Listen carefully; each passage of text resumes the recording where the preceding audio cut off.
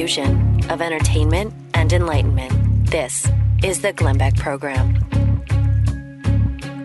One ninja, two ninjas, three ninjas. That's what the little white kid said as three black men were getting out of a car. Only he wasn't saying ninja. He was using the N word. I wonder what would happen if CNN or MSNBC got a hold of that. How would the network news handle that? One ninja, two ninja, three ninjas. He was surprised. How did three ninjas get in such a little car? Well, I tell you what. This took place in the late 1960s, and it was very controversial. And the reason why I know that is because one of the ninjas in the car was my father. My name is James C. Harris, sitting in for Glenn Beck. This is the Glenn Beck Program. This is the Glenn Beck Program.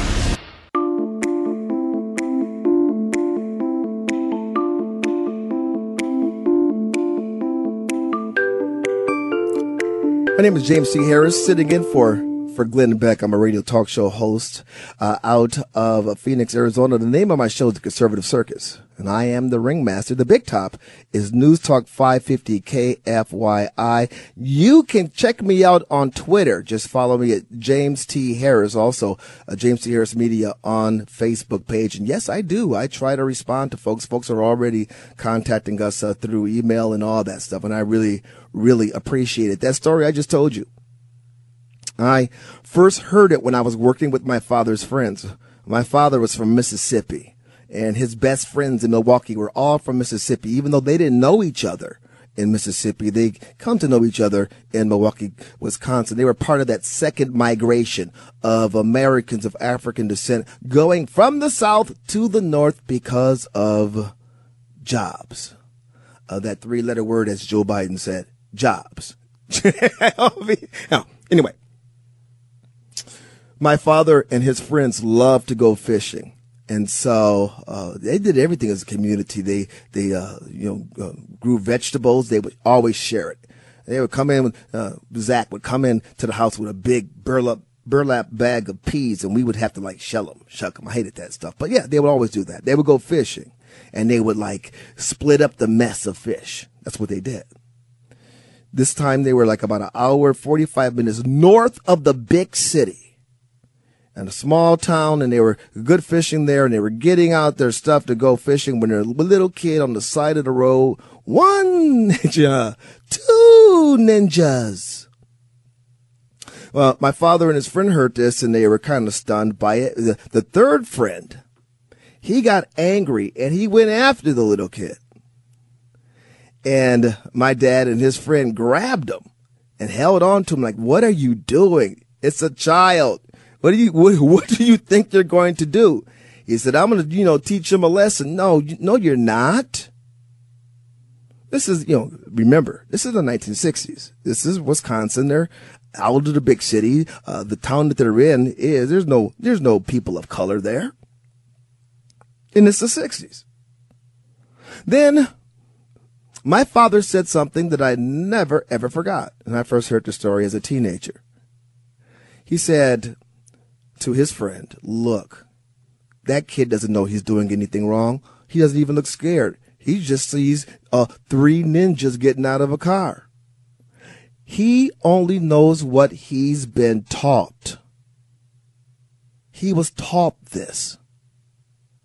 And my father's friend responded, okay, but then let's go kick his dad's assets.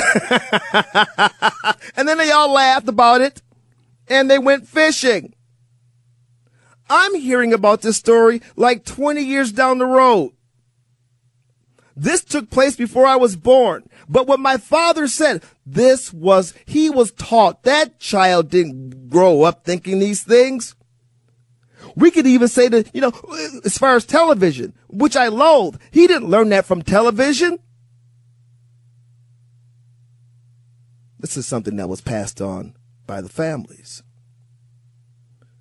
And the real shame is this is something that is still passed on by the families. but not to the same degree. If you were to ask me, is America racist? Uh-oh. I'm about to say something very controversial. I'm going to upset a lot of people. My answer would be, it depends. Racism does exist, primarily on CNN, MSNBC, and the Democrat Party. That's where you'll find it.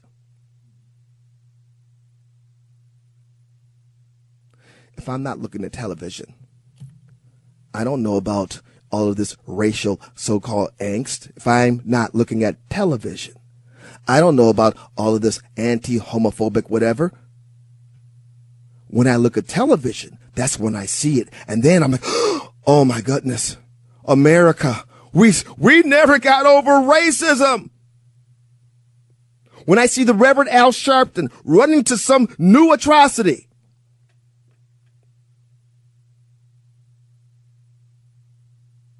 it exists on television, and it exists in the minds, in the hearts of the people who still want to foment it.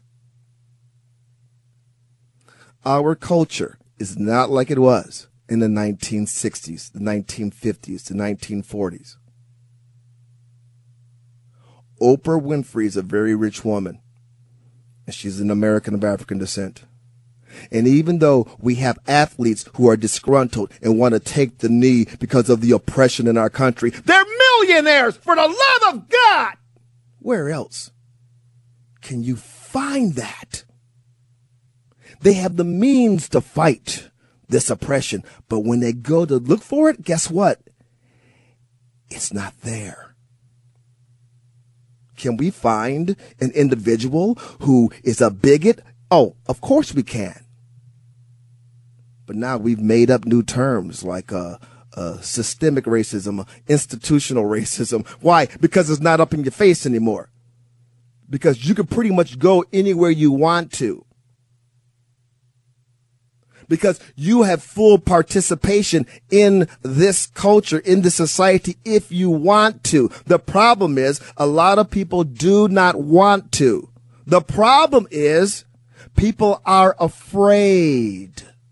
They're afraid to embrace the opportunity because they may have to leave behind the very familiar angst. It's a cup of sorrows.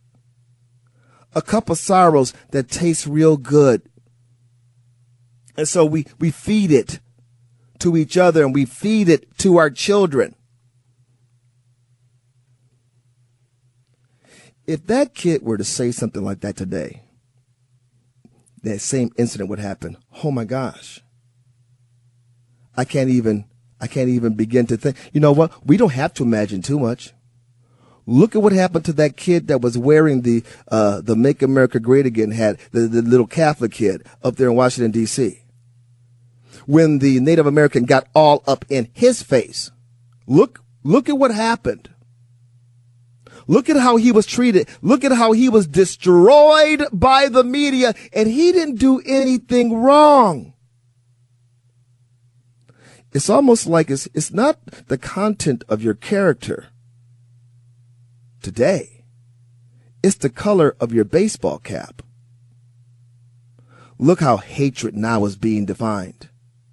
It's not based on skin color unless you are an American of European descent. If that is the case, politically, it is open season on you. And who's bringing the fire? MSNBC, CNN, and the Democrat Party.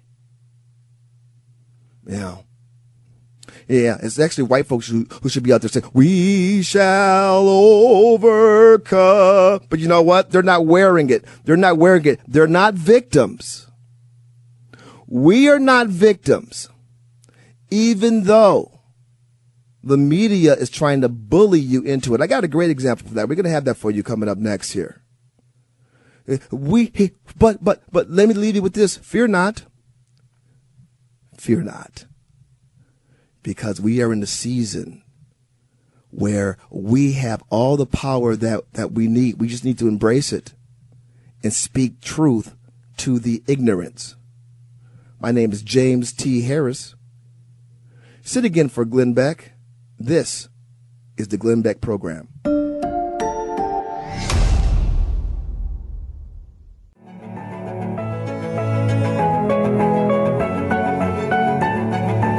My name is James T. Harris, sitting in for Glenn Beck. This is the Glenn Beck Program. We're having a conversation about identity politics. Identity politics is something that the Democrats have absolutely traded in, but I think it now is coming back to bite them in the assets. It used to be, if you're a person of color, a black American, they call African American, and then it was the Hispanic American, and then it was part of the alphabet people, the LGBT community. And then we sexual preference, gender identity, cross-dresser story time. All of these things are supposed to be, they're a special group, and they have special needs, and they have special recommendations. And they try to put them all together, corral them into one strong political group. It's not working. They try to have them under the umbrella of Marxist socialism. It's really not working. And yet they don't have another card to play. All you need to do is look at how the media and how the Democrat Party, how the pundits, how Hollywood has treated President Trump. He's not a moral virtue, beacon of virtue here. No one claimed that he is. But look at how they're trying to destroy him. Look at how they're going after him. Look at what they're saying about him. The race card that's being played. My goodness. President Trump, being a Hollywood figure, being a TV star, he's hung out with all kinds of people. You got pictures with President Trump and Snoop Dogg, for God's sake. Snoop Doggy Dogg. But the moment he put that R behind his name and ran for presidency, he's reviled. You used to have rappers sing songs about how they want to be like Trump. He's racist now. And they'll drum up like hoaxes.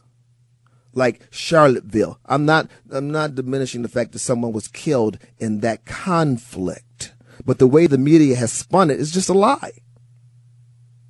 Oh, there's good people on both sides. It's a lie. And anybody can go back and look at the transcripts. Whether we're talking about impeachment, a whistleblower. Why do you need a whistleblower? He released the transcripts.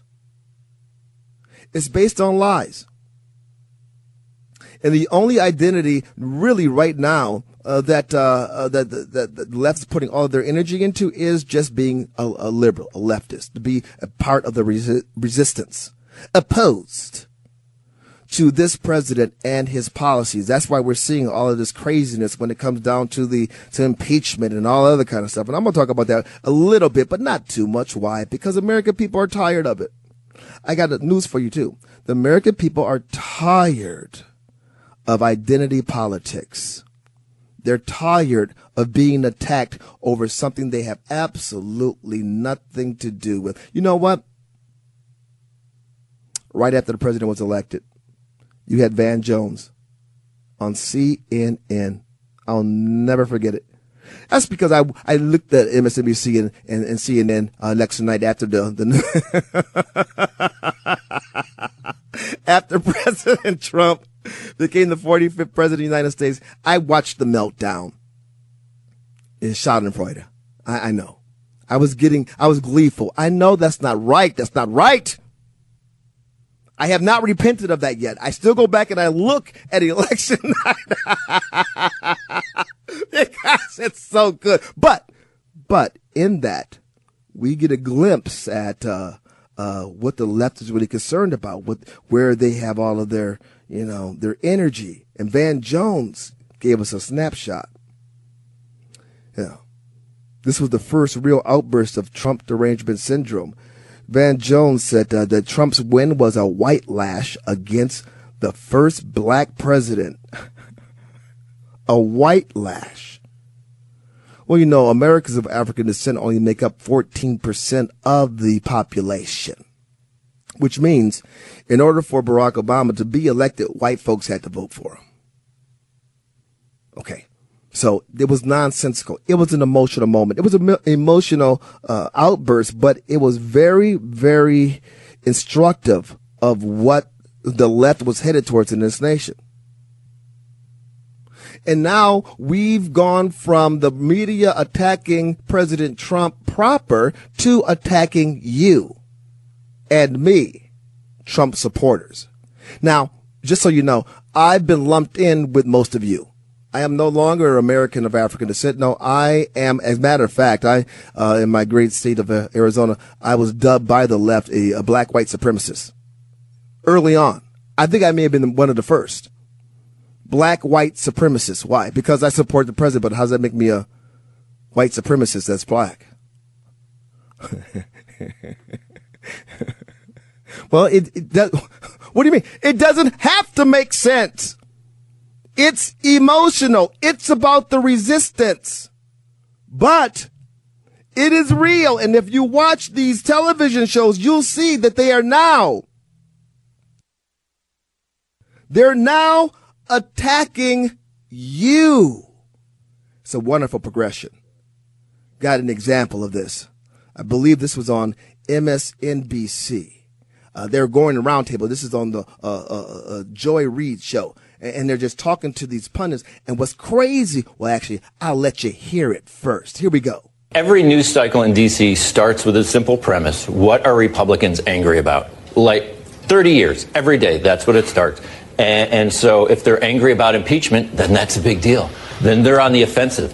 Democrats are always on their heels. Republicans the press worships Republican hardball, and they always see Dems as being outmaneuvered. The demographics of the media, that the relatability of Republicans, that they seem more relatable, or they seem like middle America, and so the media gravitates toward the Republican base. First of all, it's dangerous to even present this through the lens of politics, right? This is not Republicans versus Democrats. This is truth versus lies. This is patriotism versus traitors. This obsession with how did Trump, interviewing people at Trump rallies to ask how they thought about impeachment. This obsession, and it goes back to the day after he was inaugurated, this obsession with interviewing white Midwestern Trump voters and asking them what they think about Trump, it is a racist message, because the message is white Republicans are who matter in this country. That's crazy. They're now pointing their media guns at you. You are the problem. And white conservatism is the problem. Notice how they have to, put that, racialize it. White conservatism, not conservatism.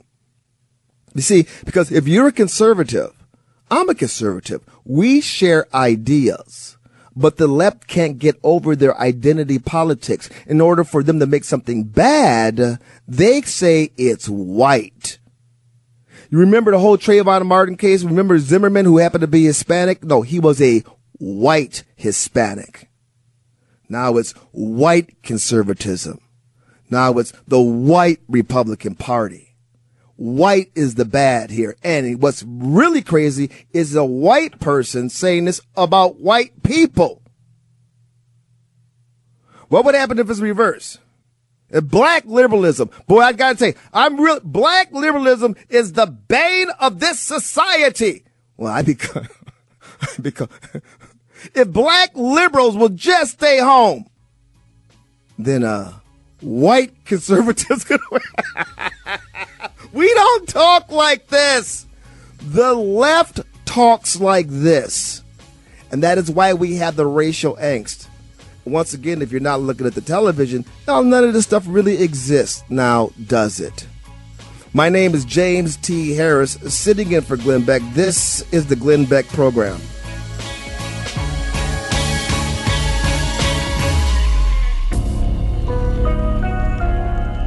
You're listening to Glenn Beck.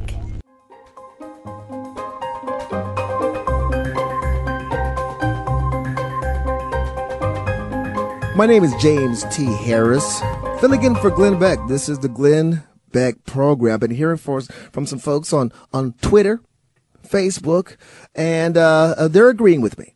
I think that if you want to see just how not racist America is, cut off the television set. That's the key. That's the first step. You can follow me on Twitter at James T. Harris. And of course, Facebook is James T. Harris Media. I really believe when I sit down and I watch these shows that I have to do this for a living. I have to kind of be informed on what's going on. But I don't spend much time with them. And I don't go to the late night shows at all. It used to be about comedy. It's not anymore. The Jimmy Kimmels, this is how you know everything is politicized. And this is how you understand the power of the dark side, the power of media. When I get into political discussions with people, I can tell you where they got their information from. I can tell you what network they were listening to. It's to the point where I can read the stitches on a fastball. Actually, this is what I do. I play softball and fastball. Well, I used to. Anyway, it's rote. It's rehearsed. It's talking points. And you've heard them on talk shows, especially conservative talk shows. You can hear, we'll loop them for you. We'll play you a montage of all of these media people saying the same thing. Now, I've been accused of that. I'm sure conservative talk show hosts have been accused of that, but we don't get talking points. Believe me. I think it's because we have similar ideas. I just heard from someone on my Facebook page saying, you know what, I've been saying the same thing for years. Cut off the television set and then show me where the racism is. We are a blessed nation. We have come such a long way. We are a blessed nation. And we have come such a long way. How come that is never recognized? If you want to weigh in on this conversation, just call 888-727-BECK. 888-727-BECK. I grew up in Milwaukee, Wisconsin. My parents are from Mississippi. We would make the trip down maybe once or twice a year. We started driving down in the 1960s. I remember my dad's Rambler. I remember his Deuce and a Quarter. We would have to roll down the windows. Yes. There were no such things as seatbelts. You just rolled around with the turns, twists and turns. There was no such thing really as interstate highways when we were first starting out. And then this whole tradition developed out of this. We call it the Harris tradition. The vacation does not start until you get there. Vacation starts when you get there. And I carried that tradition on, into my married life. Grew up and married a beautiful woman, three perfect little children. And when the first one was born, I wanted to take him to Mississippi, to the ancestral lands, to meet the peoples. So we jumped in the car, the minivan, excuse me. Now we got bucket seats. We even have TV sets to entertain the children. When I was growing up, you had to have your imagination. Now they got TV sets and, built right into the back of the headrest. We're driving down to Mississippi. My wife got tired. She said, hey, let's stop at a hotel. I'm like, well, why? Because I'm tired. We can, let the kids swim and get some food. I'm like, no. The vacation does not start till you get there. It's a Harris tradition. And my mom happened to be driving down with us. Like, tell her, Mom, tell her about the Harris tradition. What my mom said next blew my mind. She said, well, son, we did it like that because we had to. It was the 1960s. It was the South. We couldn't stay in hotels. So what happened once we stopped at a store and the store clerk followed you and your sister around, afraid you were going to steal something, and I was so upset by that, we decided never to expose you to that again. So I would pack a big lunch and we would just pack food and put it in a cooler and we put it in the back of the car and we drive to Mississippi. And then the vacation started when we got there because we couldn't really stop any places. Remember the time we stopped for a burger? I'm like, yeah, it was the magic trick. See, Dad would play a magic trick. Close your eyes, and then, okay, open your eyes again. He'd be right back with the food. How'd he do that? It's magic. No, actually, my mom had us close our eyes so we didn't have to see my dad walk to the back of the restaurant to order the food and then come back. See, my parents created this Harris tradition to shield my sister and I from overt racism in the South. My mom went on to tell me more stories that blew my mind. Like, she had never really spoke to any white person when she was growing up in Mississippi, or maybe a store clerk or somebody putting gas in the car. Otherwise, she had knew no one who was an American of European descent. So all those years of me going to Mississippi with my parents, my sister, and I, we never interacted with Americans of European descent. I'm driving down the highway and the scales are falling off of my eyes. And I'm also realizing, because of my parents trying to protect me from all this stuff, there were some things that I just did not see or understand about the South. They're not necessarily bad. I just was never exposed to it. So my wife says, I'm tired. Let's stop at a hotel. Now, what am I going to do? Am I going to play into the Harris tradition? Am I going to continue out of fear? And unfounded fear, really? A fear of the unknown, because this is the way we've always done it, even though it was built out of trying to protect us from something that was very harmful. My parents didn't want us to grow up with a chip on our shoulder. My parents didn't want us to grow up angry. But my parents' people were in the South. So how do they protect their kids from this?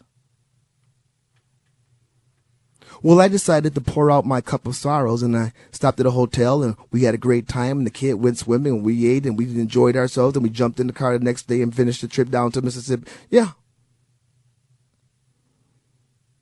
I didn't have to do that, though. I could have just held on to that Harris tradition that was based out of something that was dark. Oh, this country is amazing, and we have come such a long way, and I refuse to hold on to that old myth that this is a racist country. I'm poured it out years ago. And some folks are not happy that I've done that. Some folks are not happy that that's my view. Some people say, that's just you, but okay. You could choose to hang on to that if you want. It's not like we have not, or I haven't run into things. It's just that my saying is, it's only racist if you want it to be. Oh my goodness. That is so liberating. And then the one time when it is racist, believe me, you'll know it. Hatred can't be masked. That kind of hatred is just so vile. You're going to feel it. You're going to know it. And I guarantee you, you're not going to go out and start protesting and marching and singing "We Shall Overcome." You're going to confront the ism head on, because it's so shocking to you that it's wow. Our country has its warts. We've had our problems, but my goodness, you still have people flocking here trying to steal their way into this country, because it is a paradise compared to other places on this planet. And we've dealt with our issues, and we continue to. Pour out that cup of sorrows and embrace the opportunity of a shared history. You know, we're going to talk about, I don't want to talk about impeachment. I don't want to talk about it. I don't want to talk about the deep state. I don't want to talk about FISA.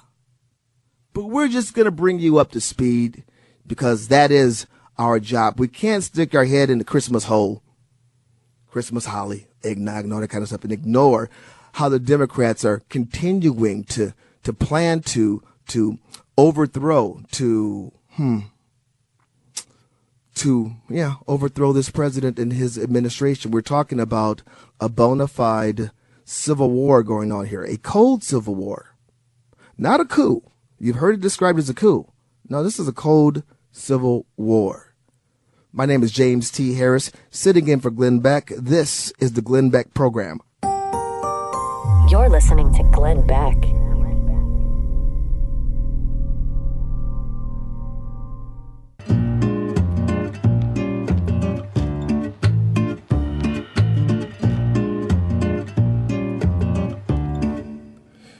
You are listening to the Glenn Beck program. My name is James T. Harris. I am sitting in getting some interesting reaction from my social media and some folks calling in.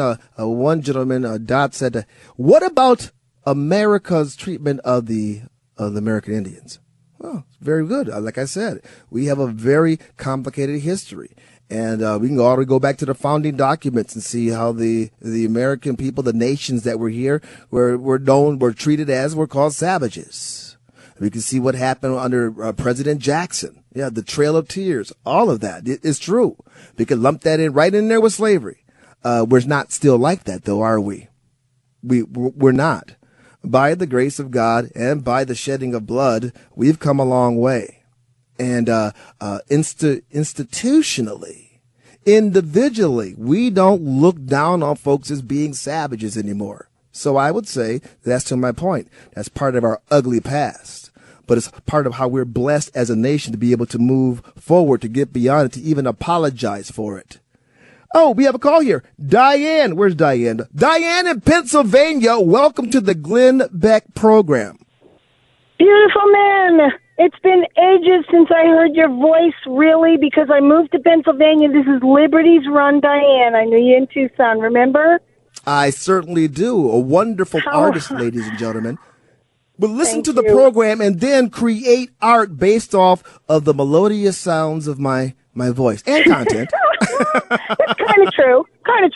But anyway, my point, I mean, you're making the best point I've heard in a long time, that the racism is on TV, on the mainstream media, on the narrative, and people who closely follow those sources of so-called news. But when you're down, and I said this to your call screener, when you're down here in the street with the rest of us, we don't have that going on generally. No. I mean, there may be some instances here and there, but they're always isolated. They're always usually fueled by somebody who does listen or watch, those sources and does not pay attention to, who the person is in front of them. And they just kind of, they got a red hat on, or, all of a sudden, you're black, but now you're a conservative, so now you're a white supremacist. That kind of stuff is just insane. And none of us out here, even a lot of liberals, because I was at Christmas with my entire liberal family yesterday, they don't say anything, but when they talk amongst themselves, they group people up. It's just unbelievable. Diane, thank you very much for the call. It was great to hear from you. And she's absolutely right. I was talking to another friend who happens to be actually a liberal, but she was with her liberal friends, and she was amazed at how they would group these people over here and group these people over there. And they were basically, she's grouping conservatives. That doesn't exist. I'm telling you, the racisms that you see on the television, all these isms, they're not out there in flyover country. It exists on MSNBC, CNN, and in the Democrat Party. Chris in Alabama. Welcome to the Glenn Beck program. Hi. Hey, James. Nice to be on. No, I was calling in reference because what your story about the young men that didn't know better. Yes, young child. Okay. Mm-hmm. I'm sorry. Yeah, I thought that was really, really spot on, because growing up, you don't. And it's our job as parents to always teach our children, how to break a cycle, so to speak. And I was telling the story to the gentleman when I called in. When I was growing up, I was about the 9th grade, and I had a friend of mine, and he was black, and went to school with him. Man, he was a great guy. Loved him to death. And I asked him to spend the night one night. And he said, hey, go home and ask your mom if I can spend the night. Wait till she for her answer, and don't tell her that I'm black. And then tell me what she says afterwards. And I did, and I went home, and this was like 1980, I guess. And so I did. I went home and did that, and I came back to him. He said, what did she say? I said, well, she said yes to begin with, and then she said no. And he goes, see, I told you. And I'm like, how did you know? I was totally oblivious and ignorant to it. at the time. And I was like, and he explained it to me kind of. He was, I was just dumbfounded. I said, you know what? I will never, ever do that to my children growing up. And there it is, Chris. There it is right there. You learned it. Your parents' generation is your parents' generation. That's the way society is. But you learned something. You was like, you know what? I am not going to continue to drink from this cup of sorrows. My name is James C. Harris, sitting in for Glenn Beck. This is the Glenn Beck Program.